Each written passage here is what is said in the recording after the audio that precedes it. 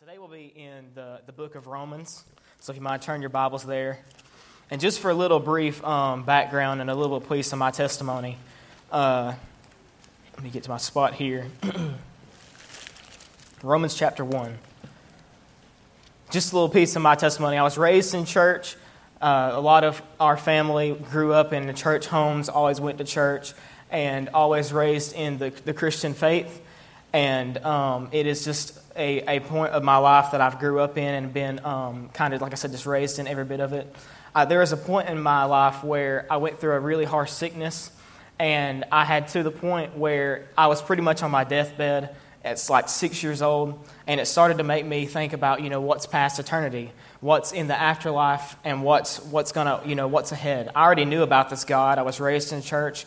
I was the one that memorized the Bible stories and, could tell you scripture back and forth and could tell you everything about the Bible and how you could be saved, but I was not saved myself. So about, like I said, 6 years old, I went through that sickness, and it put me to a kind of realization of, what's next? Am I going to heaven or hell when I die? And it was a lot of fear, and I was afraid about it. And so I came to my parents in the middle of the night one night, and I came in this fear and asked them, how can I be saved? Why am I having these fears? And they told me the gospel. They told me what it means to be saved. And at that point, I wasn't really listening to anything they had to say because I was so afraid of what was supposed to happen and if I could just be good enough to get in. So about 6 years old, I made the profession of faith to make Jesus my Lord, to say that prayer. And I realize now that I was not truly saved. I did not have any understanding of the holiness of God, the wrath of God, the penalty of sin that was on me, of who God is and who I am, of how I'm a sinner in desperate need of a Savior, and how I need someone else to take my place. I did not understand that. I thought I was good enough. I thought, I'm just a perfect little church boy that could, make it somehow. But nope, that's not me. So through my teenage years, I started to really struggle with some things and started to really grow up into mature in the faith, in the faith of life, really, because, you go through things as a teenager that you really never understand of the way Satan's going to use it against you. So once you grow up and, you get to see the sins and the things that you can get into and the wrong kind of people you can hang around, I realized that I was not truly saved. My parents had found some of the things that I was doing behind their back and, kind of the things I was hiding. And it really, like I said, it brought that conviction that I'm not truly saved. I do not know Jesus as that Lord and Savior that I profess to know Him as. And so there was a couple weeks that I knew that if I were to die in my sleep that night, that I was going straight to hell. And a couple weeks went by with that and that thought on my heart. And as I dealt with that, kind of processed that, Malcolm preached a sermon on how Christ was our substitute and how He was the perfect sacrifice and that perfect lamb that was slain for our pardon. And there's nothing more that's a greater news of someone else taking your place, even though you're bad, even though you've done too much, even though you're the worst of the worst. He came for the worst of the worst. And so as I asked Christ to save me that night, and I asked Him to, take this sin that I've been struggling with and to truly put my faith and trust into Christ and repent and believe in what He's done, I was truly saved. I was truly converted, and I had a peace about it. I wasn't scared about what Christ had, or where I was going to end up that day. I knew what Christ had done for me. And so it was the preaching of the gospel, truly me listening and believing and actually understanding who I am in the sight of God. I'm not good in the sight of God. I never will be. But His Son was. And I had to put His perfect work on the cross. I had to put faith and trust in that. And so I was a recipient of this gospel. I'm a lover of this gospel. And so by the grace of God today, I stand to you as a preacher of this gospel. God has called me to the ministry. Really the last 2 years I've been struggling with it because I knew that there was so much of false doctrine being applied in the last modern day churches. And just in our communities too, there's some of it too. And I knew that the way that I had been called out of this darkness and to preach to the true gospel, that I had to do the same for my fellow man.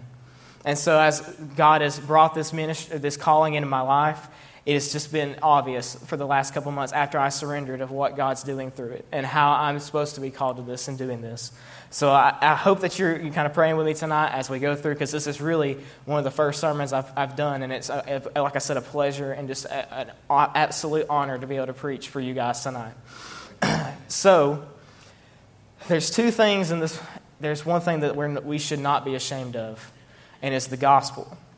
There are things that we should be ashamed of, and that, there's a lot of things that before your life, before you met Jesus, that you could be ashamed of, and that things that you are not very confident in. There's things in my life that I'm ashamed of because of what I've done before I met Christ.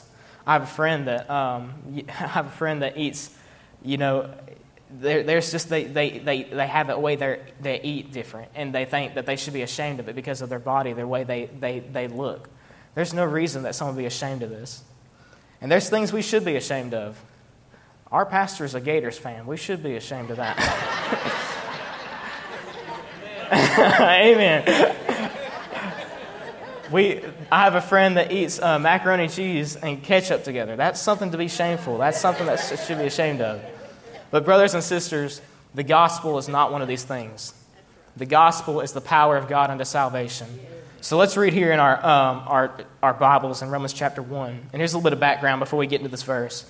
Most of us are familiar with this verse in Romans. Of course, Paul's letter to the Romans begins with greetings and thanksgivings and loving prayers to the believers that he wrote to. One thing that's different about the Church of Rome is that he hadn't been able to visit them as he wanted to. Rome being a very important city and popular city, some people may have accused Paul of being ashamed to take this strange new message and proclaim it. But now we can speculate the reasons why he says the things that he said. But whatever the reason, we have plenty of reasons to pray that God will give us the amount of boldness and courage that he gives Paul in this text. So if you don't mind, stand for the reading of God's word. Romans chapter 1, verse 16 says, and the word of God says, "For I am not ashamed of the gospel of Christ, for it is the power of God unto salvation, to everyone that believeth, to the Jew first, and also to the Greek." I'm going to read it one more time. "For I am not ashamed of the gospel of Christ, for it is the power of God unto salvation, to everyone that believeth, to the Jew first, and also to the Greek." Let us pray. Dear Heavenly Father, just thank you again for what your Son has done for us, Lord. God, just thank you for this opportunity to preach your word and to be able to preach your word, God. God, I'm so humble in your presence tonight, God, that you have chosen someone as awful as me to be able to preach your word truly, Lord. God, just thank you for this opportunity again. And God, just be with me in my nervousness and my stutter, Lord. Just don't let me say anything I shouldn't tonight. But Lord, let me say everything I should for your glory. And God will praise you and give you glory and thanks for all that you've done already and all that you will do, Lord. And all this ask in your name, your Son's perfect name. Amen. Y'all may be seated. The Apostle Paul in this verse is eager to preach the gospel to them, even though he's in a hostile city, culture, and among hostile people. We also know he's confident in the reason he's there. And there was shame and persecution on the rolls of the church of this day, the Christian church of its hour. He came boldly to say that he was unashamed. And we too are in a place in our culture that attaches shame to our message. We too of the church are trying to push things to make us ashamed of the gospel. We know the core values of our culture clash with the core values of the gospel. Mainly the fact that we're going to talk about one true holy God clashes very much with the mushy idea of a possible creator and a mushy idea of something out there created everything. Our culture hates this gospel. We also talk about there's only one way to this God. That clashes with the idea that you can believe whatever you want, just as long as you're a good person and nice to other people. There's something that you need to understand about this gospel. It's an offensive message. The gospel is a difficult message. The assertion that we are sinners, that's not tolerated in this culture. As we desire acceptance and to be respected among this culture, the temptation is going to be to feel shame about our gospel. We're going to be pushed into a corner for what we believe. And as we think about what God's called us to do, I encourage you to not get pushed in that corner, because we, in the sense, we own the room. God's already done it. Shame can begin to rule our actions and threaten our faithfulness, because with shame, our eagerness to share and preach the gospel is turned into an uneasiness to share and preach. Our readiness to share turns into a fear of sharing. This is a very serious danger for the church. And it would be appropriate to ask the question, should we be ashamed? We are in a very different culture. Should we be ashamed of this very old message? There's a popular preacher out there saying the church is going to remain irrelevant if it keeps quoting 2,000-year-old text. Should we be ashamed of this message? The text we just read says, boldly, absolutely not. we are not to be ashamed of the gospel. In fact, we want God to give us confidence instead of shame. So I want to give us 4 reasons to stay unashamed in this text, Romans 1:16, to stay unashamed of the gospel, to be not ashamed of the gospel. And to remind us to stay unashamed, the same reason that Paul gives us and that he's not ashamed. There are many more in the verses following in the entire book of Romans, but I just want to look at 4 things in this verse and why we should remain unashamed and why we should remain eager to preach the gospel. And I hope that in the end we will see that shame is the wrong response to what God's power is to save anyone. Number 1, I want you to see the person. So back to our verse. For I'm not ashamed of the gospel of Christ. We preach Christ's gospel. This is his work. This is who he is. This is his life. This is Christ's gospel. We can in our life, we can be ashamed of people and who leads things or who's in charge of things. But who's in charge of this gospel? Who is the leader of this gospel? Back in verse 1, it says that it's the gospel of God. But we know this is the gospel of Jesus Christ. We cannot be ashamed in that. He is the perfect Savior. He is our seeking and our servant Savior. He is the perfect substitute. He is the Messiah that was crucified on a cross 2,000 years ago. There's no reason to be ashamed in this because he saved our souls from the very pits of hell. 1 Corinthians 1:23 says, but we preach Christ crucified. Amen, hallelujah, because if we didn't preach anything else, there would be no hope. And I want to get to the second point really quick because I feel like that's where my majority of the message is. But it's number 2, the power of the gospel. Back to our verse, it says, for I'm not ashamed of the gospel of Christ, for it is the power of God unto salvation. The power of God. 1 Corinthians 1:18 says, for the preaching of the cross is to them that perish foolishness, but unto us which are saved it is the power of God. We're typically not ashamed of powerful things. When you think of things we're ashamed of, it's usually weak things. We're ashamed of weak things because of their inability to accomplish something. When something is weak, it can't get things done. But power, on the other hand, gives us confidence. And Paul says he is unashamed of the gospel because it's the power of God for salvation. He has confidence in this. When we think of power, we think of strength, we think of might, we think of the ability of changing and influencing. Like presidents have the power to write something into the law. Boxers have the power to knock someone out. Tractors have the power to lift and to move and to haul things. But when Paul's referencing to this power, he's saying in the transaction of sinners being saved from their sins and hell, the gospel, the good news of Jesus Christ is where that power lies. It's not just any power. It's God's power. That's where the power is. We often treat the gospel like it's a mere tool we use, like a screwdriver. A screwdriver is a helpful tool that you can place into a groove and you can spin it around and it allows you to tighten or loosen something. But really the only thing the screwdriver does is give you a grip on the screw. You have to supply the power into the screwdriver. So in a sense, the screwdriver is the weak one and the human being, of course, is the powerful one. You have to supply the power. It is not a tool, this gospel is not a tool in our hands that we use. The screwdriver is not the gospel. This is not something that we put into place, that we try to use, that we try to do. That's not how it works. The gospel is more like a power drill. It is not relying on our power. It is not relying on how we say things. It is not relying on how we can use things. It is relying on God and God alone and His sovereignty. There is so many, like I said, the gospel is more like a power drill because there are boards that you can't get a screw out of. It's so thick, and no matter how much I try to take a screwdriver and twist that screw out, I'm not going to be able to get that screw out. But with a power drill, all I have to do is just put it in the right place at the right time and pull the trigger. That's what makes the gospel like a power drill. God's the one that puts the power in it, fully charged, and He puts it in our hands, and He's called us to aim and press the trigger. He supplies the power and uses it as He wishes. We're the weak ones, and God has put something powerful in our hands. And if we take a step back even more, it's actually like we're the screwdriver, and God's got His hand on us. He's the one putting the power into us. And so the gospel is the power of God. Why does this gospel need to be powerful, though? Look at 2 Corinthians 10, verse 3. For though we walk in the flesh, we do not war after the flesh. For the weapons of our warfare are not carnal, but mighty through God, and the pulling down of strongholds, casting down imaginations and every high thing that exalted itself against the knowledge of God, and bringing into captivity every thought to the obedience of Christ. This gospel needs to be powerful because there's an enemy out there that is blinding the minds of every recipient of this gospel. There's sin out in the world that hides this gospel. There's evil people that hate this gospel. They don't want nothing to do with it. They don't want nothing where you can even see it. So yes, our gospel has to be powerful. Because if it was a weak gospel, we would never be able to reach anyone. We wouldn't be reached with our gospel. We wouldn't be saved because it would have been weak enough to reach us. But thank God it is the power of God unto salvation. Our weapon has a divine, mighty power.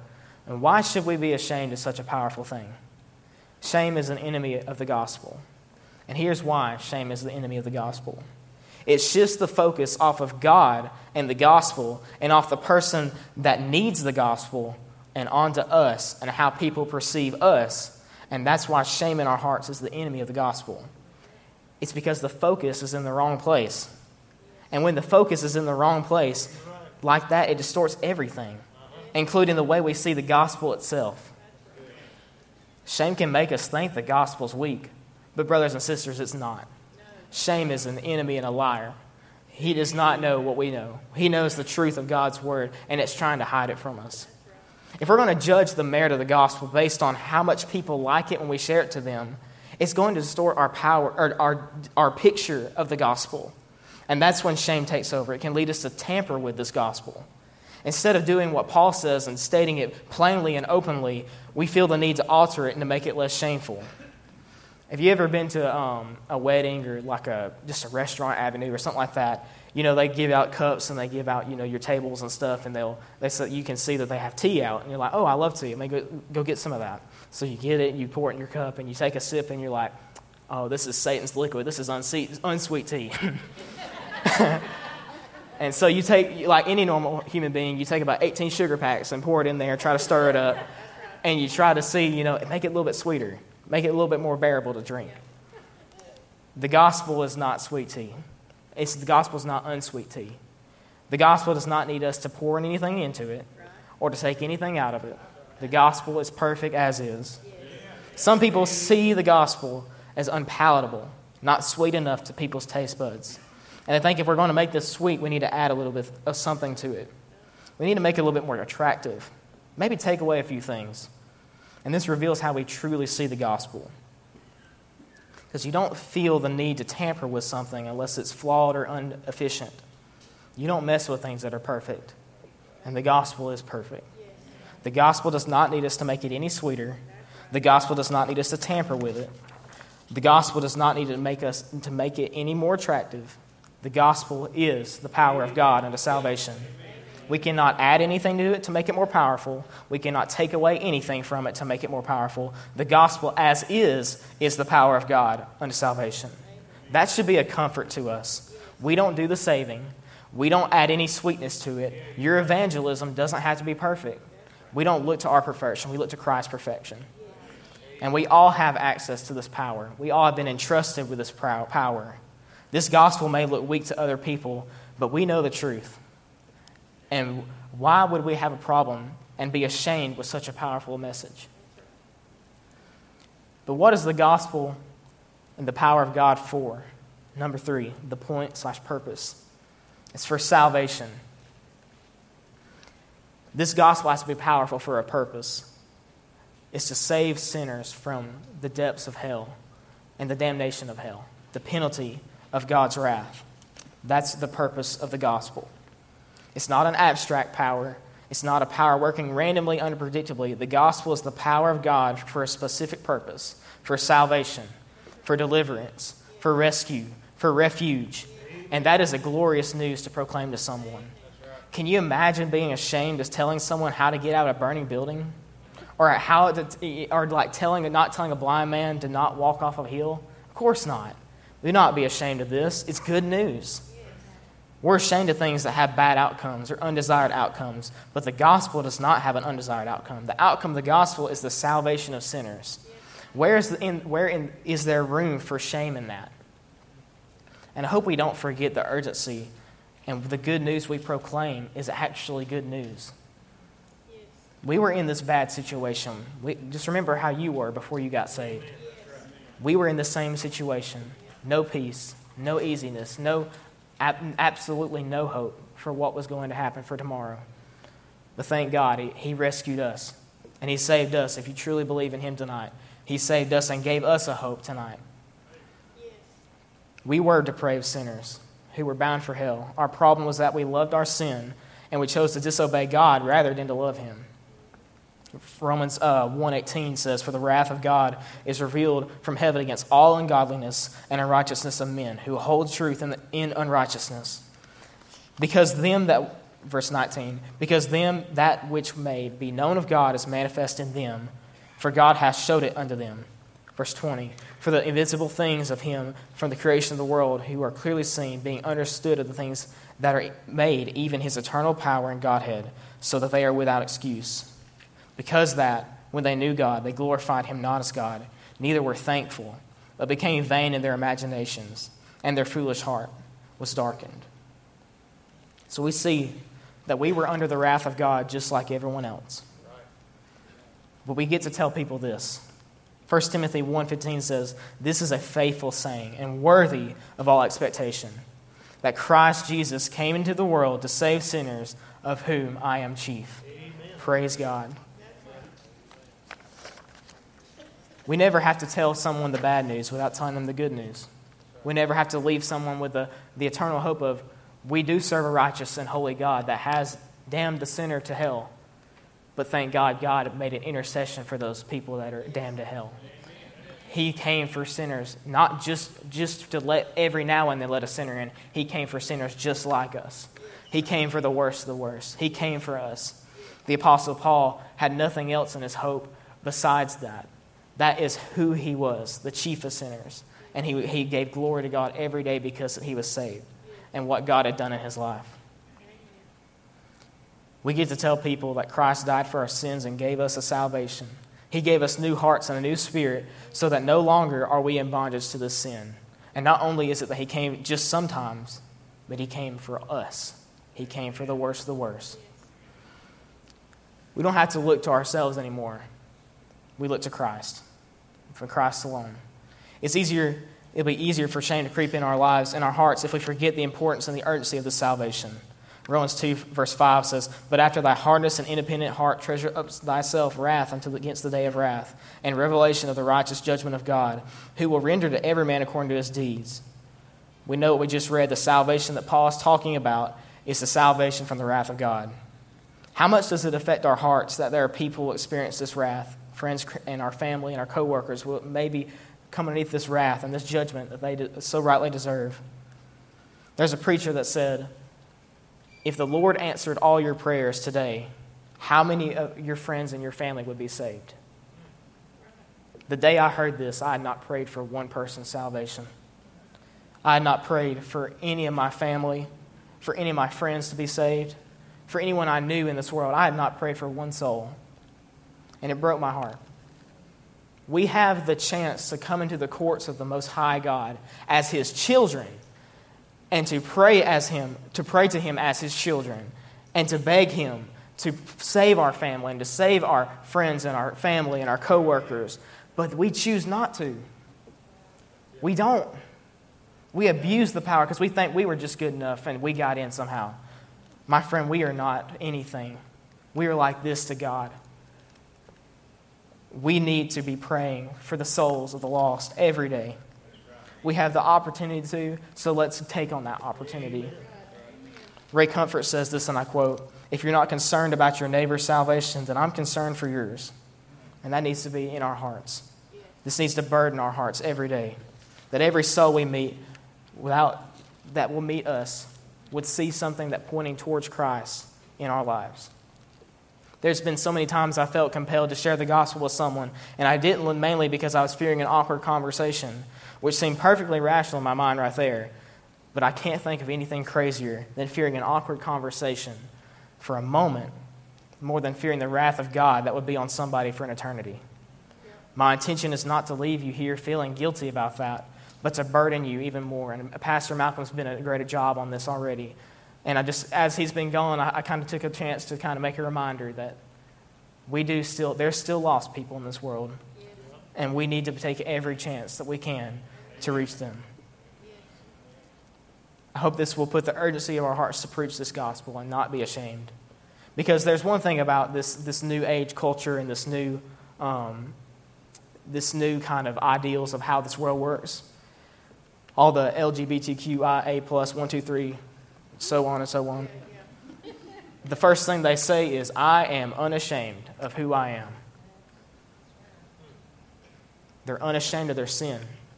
They're unashamed of their eternal destination. But brothers and sisters in Christ, we're to be the ones that are unashamed. We're the ones that have a hope and a God that cared enough for us to save us out of the hell. But it comes to the point where we're the ones ashamed. We're the ones in this modern day where Paul, in his day, was in the midst of persecution.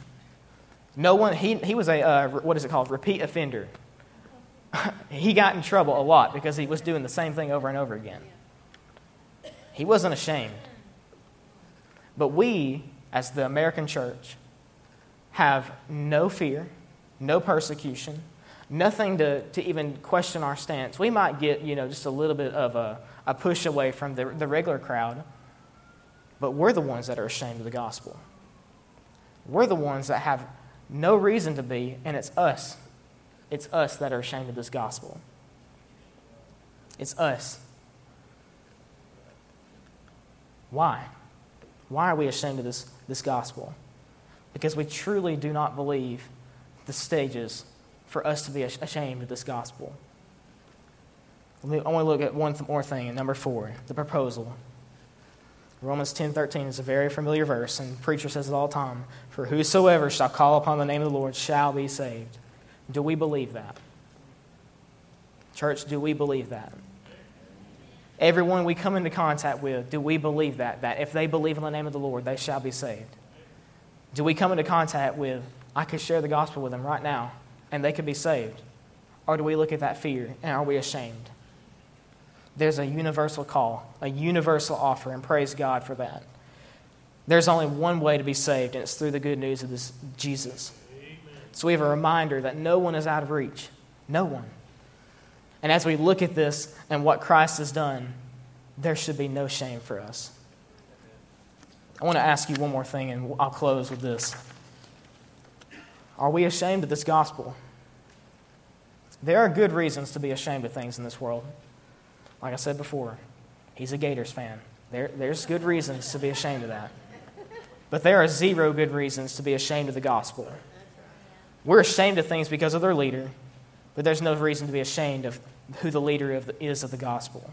We're ashamed of things that are weak, but there are no reason to be ashamed of the gospel because the gospel is the power of God unto salvation. We're ashamed of things that have a bad outcome or purpose, but the gospel's outcome is the salvation of sinners. We're ashamed of things that their effect is too narrow and what it accomplishes, but the gospel is available to everyone. So there is no good reasons to be ashamed of the gospel, and there are infinite reasons to be confident in it. And so my prayer is that we will not be ashamed, and that God will give us grace and to be eager to proclaim his gospel. Amen. Let that be a burden to his church. Let us pray. Dearly Father, thank you for your gospel and how it has affected us in this room, how it has saved us in this room. And Lord, let us not be ashamed of this gospel, for you have done it for us. You have done the work. You have put in every bit of the sacrifice and the substitute that we could not be, God. So let us be confident in your work, not our works. Be confident in what you have done, God. And God, we'll give you the praise and the glory and everything we ever could because of this gospel. And we ask it all in your Son's holy and perfect name. Amen. Amen. Thank you, church.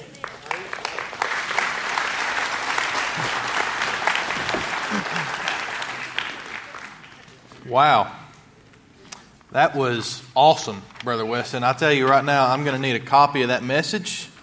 And tomorrow I'm going out and I'm going to buy me a brand new drill. Man, that was just great.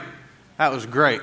It's going to be hard to follow that. I'll tell you right now, we could go home right now and say that we went to church. That was very, very challenging message and a good reminder of the gift that we've all been recipients of, and just how powerful the gospel really, really is. That was a great, great message. So, church, tonight I'm going to be preaching out of 1 John, chapter number 3. And this is a message that Lord gave to me several months ago. And He revealed to me this week that I had been doing it all wrong. It was one of those messages that came to me, and I was so excited to start preaching it. But Lord showed me that I needed to meditate on it just a little bit longer, and He had some more things to reveal to me. And so I'm very excited to bring this message to you tonight. It's something that has challenged me, and I believe is a good reminder for all of us here tonight. So we're just going to read a couple verses, and then we'll pray. 1 John chapter 3, and we're going to start reading in verse number 23. The Bible says, "And this is His commandment, that we should believe on the name of His Son, Jesus Christ, and love one another as He gave us commandment. And he that keepeth His commandments dwelleth in Him, and He in him. And hereby we know that He abideth in us by the Spirit, which He hath given us." Church, tonight I want to talk to you tonight on the subject of abiding in the Lord. Abiding in the Lord. Let's go to the Lord in prayer. Dear Heavenly Father, thank you so much for the opportunity to be here tonight. Thank you so much for the freedom that we have to come out here and to study your word and to worship you. Lord, I love you so much, and I thank you for, Lord, another day. Lord, and I thank you for salvation. I thank you for your grace and your mercy. Lord, I ask that you would give me the strength, Lord, to deliver this message the way that you want it to be delivered. Lord, help me to deliver it honestly with a pure heart. Lord, remove anything from my heart that would hinder you tonight. And I ask that you would just be with this service. In your name I pray. Amen. Amen. Amen. Dr. J. Vernon McGee says, "It is one to testify that we know Christ and are in Him. It is quite another thing to have a life that reveals He is our righteousness." He goes on to say, "We recognize other believers by their lives and not their lips." By their lives and not their lips. It's very easy to say, "I'm a Christian," and it's a whole different thing to forgive somebody who has wronged you.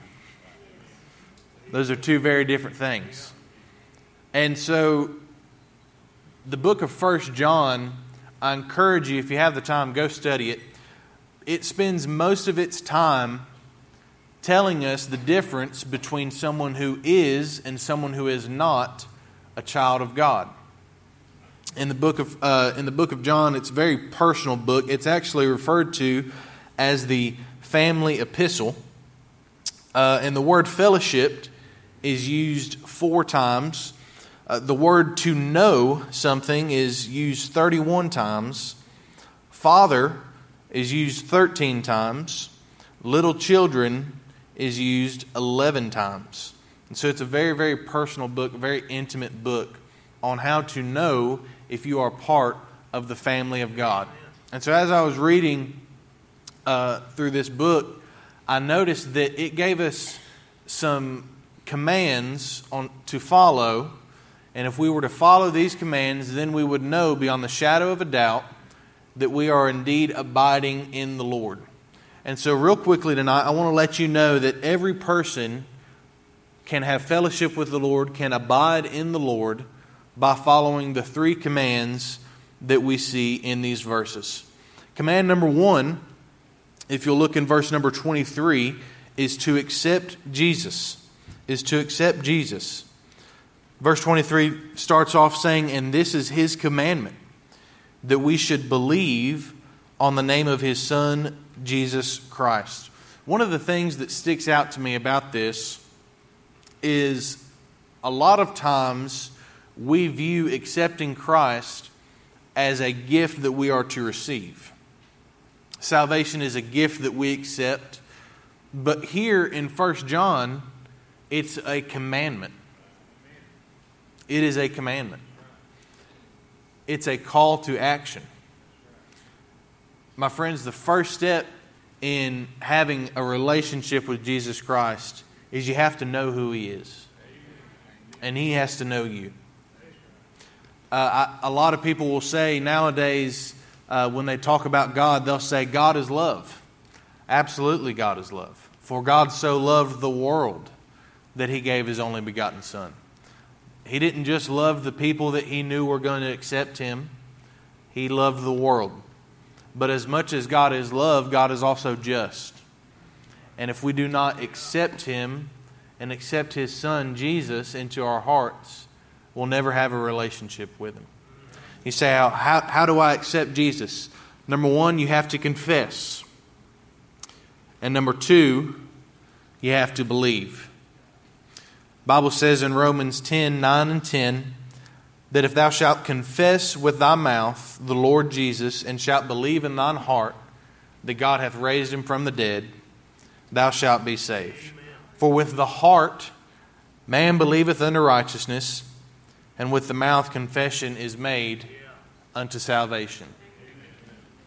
The first step in having a relationship with the Lord is accepting Jesus into your heart. I'll never forget the day that I came to the realization that I did not have a relationship with Jesus. Me and Westin have a very, very similar testimony. Grew up in church, and I knew a lot about the Bible. I went to a private Christian school, and I just knew a lot of things.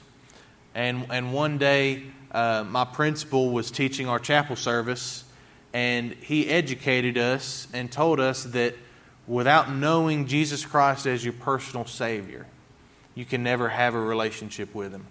Doesn't matter how much you know about Him. Doesn't matter how long you've been coming to church. Doesn't matter how many times you've read the Bible. Unless you have repented and put your faith and trust in Christ, you'll never have a relationship with Him. And so that was the day that I realized and I made the decision to accept Jesus and to follow Him with all of my heart. And I'm here to tell you tonight, if you have not made that decision, I implore you to do so. We do not know how much longer we have on this earth. The Bible says in James that our life is but a vapor.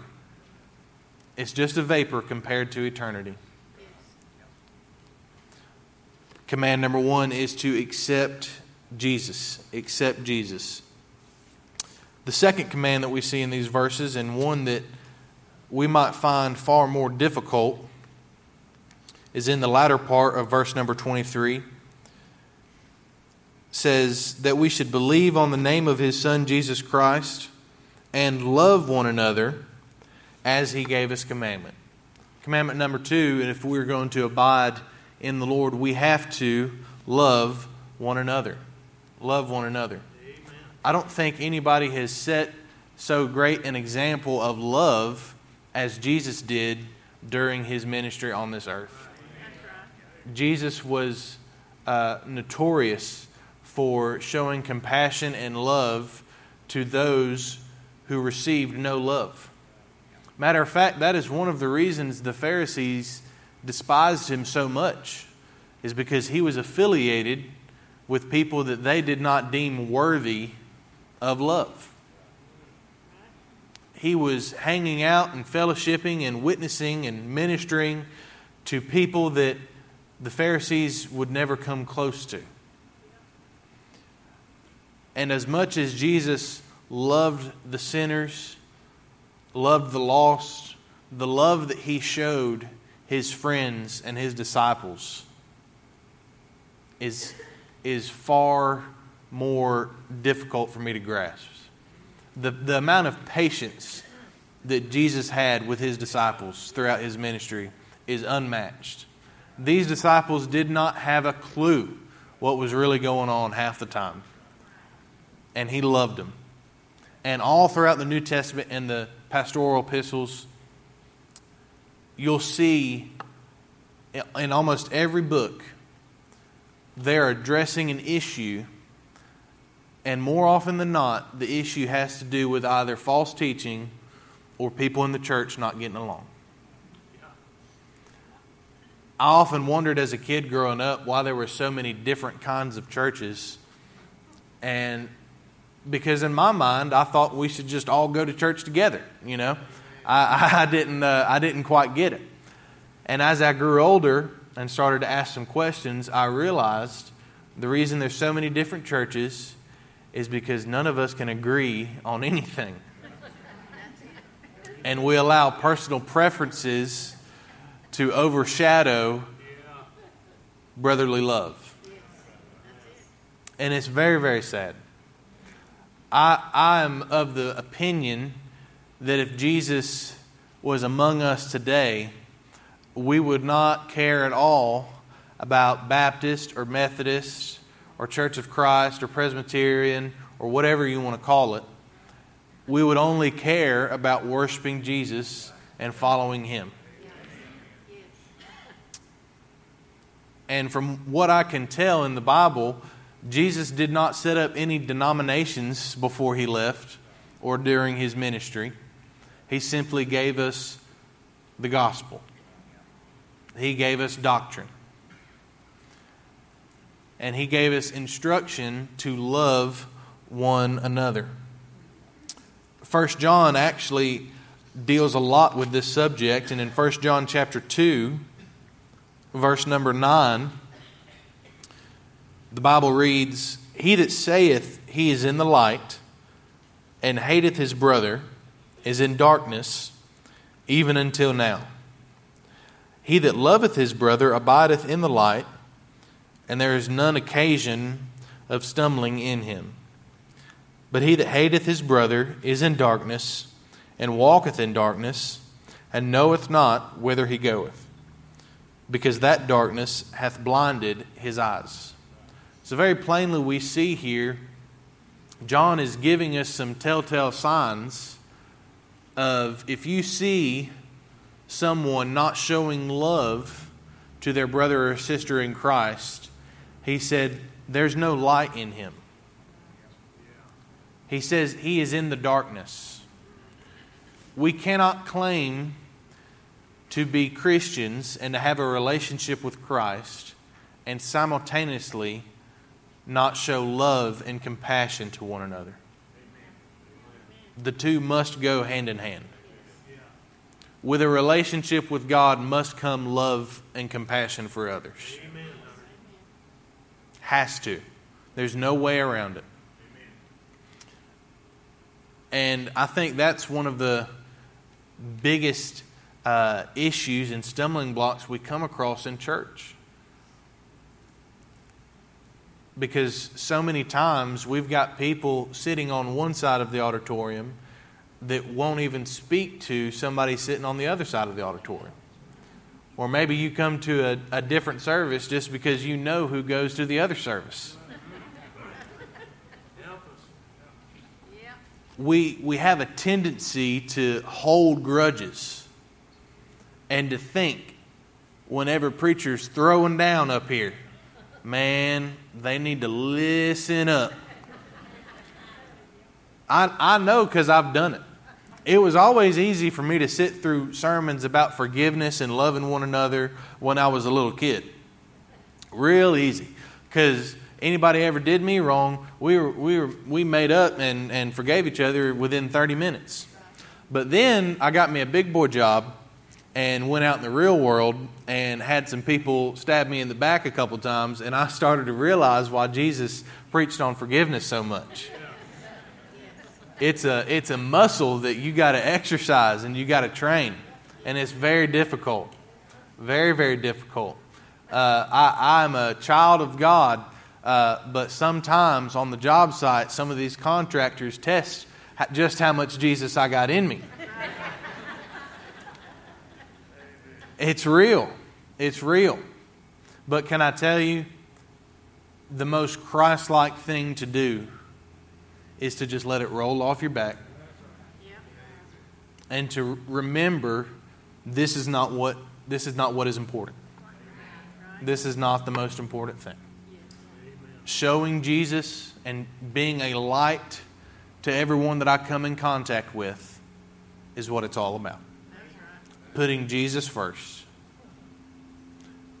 And God has assured us that everyone will get theirs.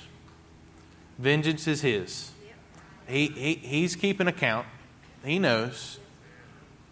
You think Jesus doesn't understand what it's like to be stabbed in the back? What it's like to be betrayed? I had the audacity one day.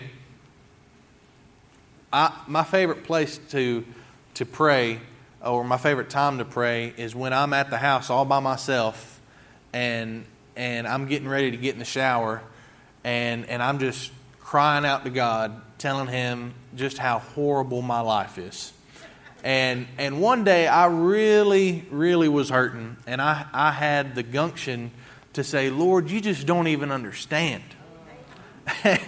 And about that time I got those words out of my mouth. Conviction hit me and said, oh, really? I don't understand. I don't know what it's like to be betrayed and to be stabbed in the back, to be sold, right? And then I got to thinking that if it was not for Jesus being betrayed, I wouldn't be here. None of us would be. And that really put things in perspective for me. And before I move on to the third commandment, Lord just gave me this. Probably one of the most influential men in my life, my grandpa. He was very, very good at showing love to the people that he cared about and everybody that he came in contact with. If you needed something, my grandpa would get it, even if he didn't own it.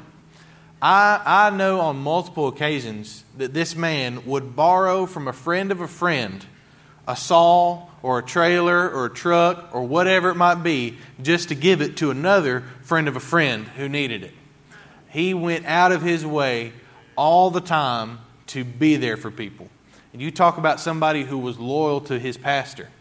My grandpa would gun you down in defense of his pastor. And there's more to that story than I'm letting on.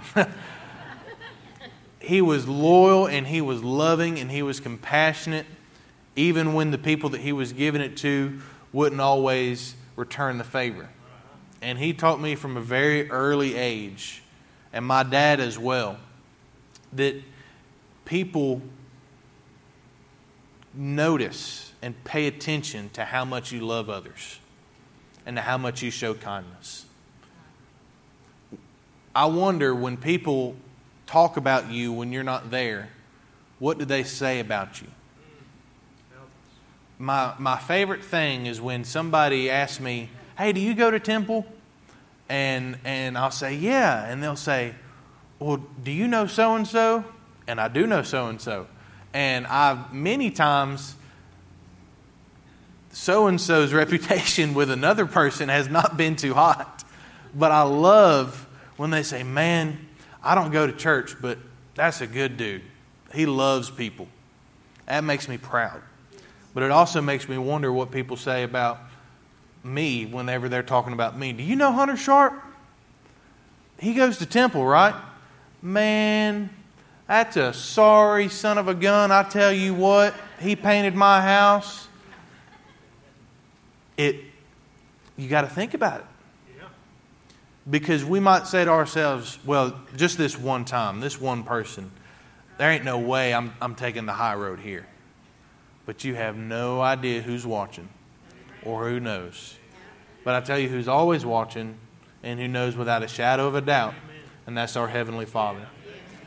And I hate to break it to you, but we are commanded right here to love one another.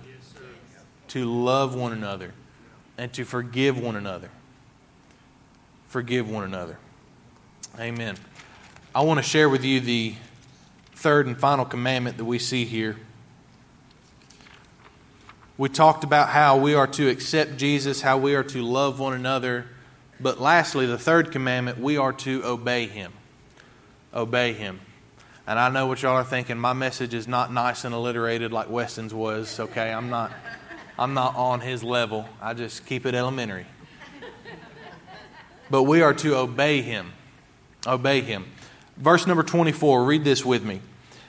And he that keepeth His commandments dwelleth in Him, and He in him. And hereby we, what's that next word? Know. Hereby we know that He abideth in us by the Spirit which He hath given us. We know about ourselves and about others that we are abiding in the Lord if we are obeying Him. Amen. How do we obey Him? Keep His word. Plain and simple. I wanted to try and find another subpoint to go with that, but that one just sums it all up. There ain't much more you can add to that. Keep His word.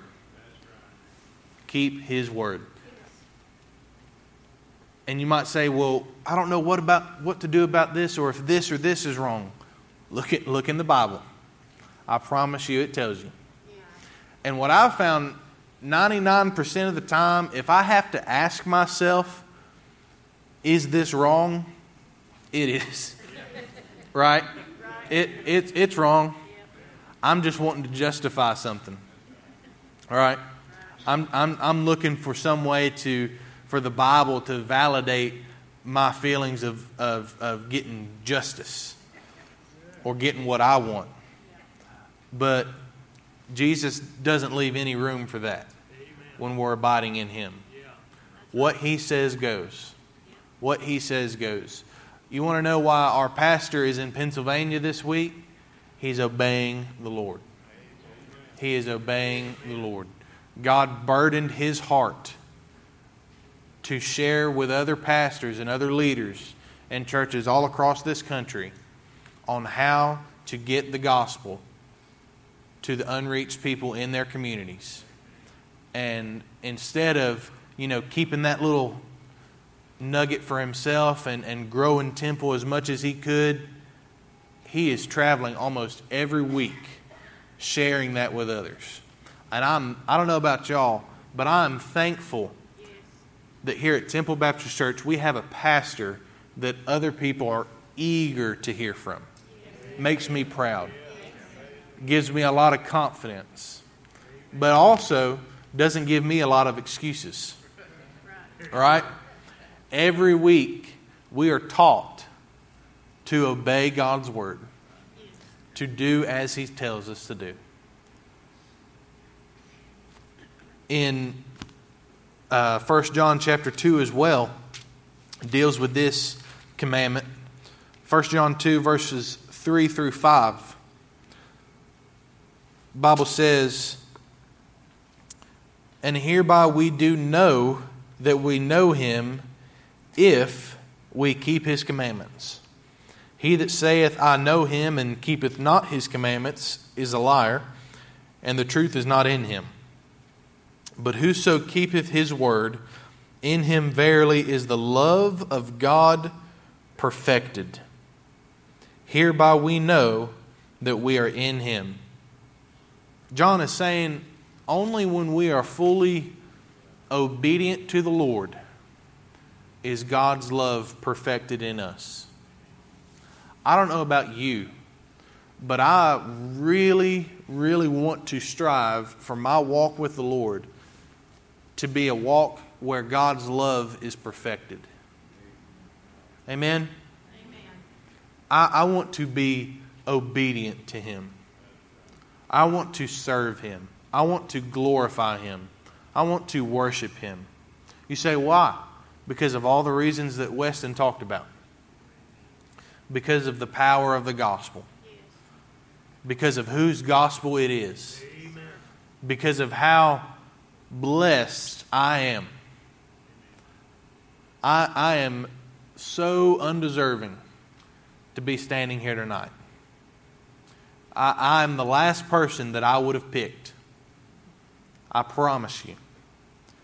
There is nothing in me that is special at all. other than what I received from the Lord. And I challenge you tonight, examine yourself. Take a close look at your walk with the Lord under the microscope. Have you even accepted Jesus? Malcolm Sr. told my dad whenever he was leading him to the Lord, he said, "Son, you can spend the night in the garage, but that don't make you a Ford." Words of wisdom right there. Just because you come to church, faithfully even, doesn't make you a believer. Doesn't make you a part of the family of God. Have you accepted Jesus? Do you love one another? Say, I love Jesus, but I don't know about everybody else that loves Him. Do you show compassion? Do you forgive when there's hurt? Do you show love? And do you obey Him? And I'm not just talking about right and wrong. Maybe God's put something on your heart that He wants you to do, and you've been running from it. Can I tell you, you will never find peace in your life until you surrender to the Lord. Until you give yourself to Him completely. You'll never find peace. You'll never be happy unless you present yourself to God and say, God, here I am. Use me. If we are not fully dwelling in the Lord and He in us, then we are missing the full potential of our Christian lives. We were not adopted into the family of God to be people who simply sit in a building on Sundays or to be lazy recipients of everlasting life. God's desire is to have the closest relationship possible with us. Only then will His love be perfected in us. I encourage you tonight, examine yourself. Are you truly abiding in the Lord? Are you walking with Him every day? Because I promise you, that's what He wants. His desire has not changed one bit. Amen.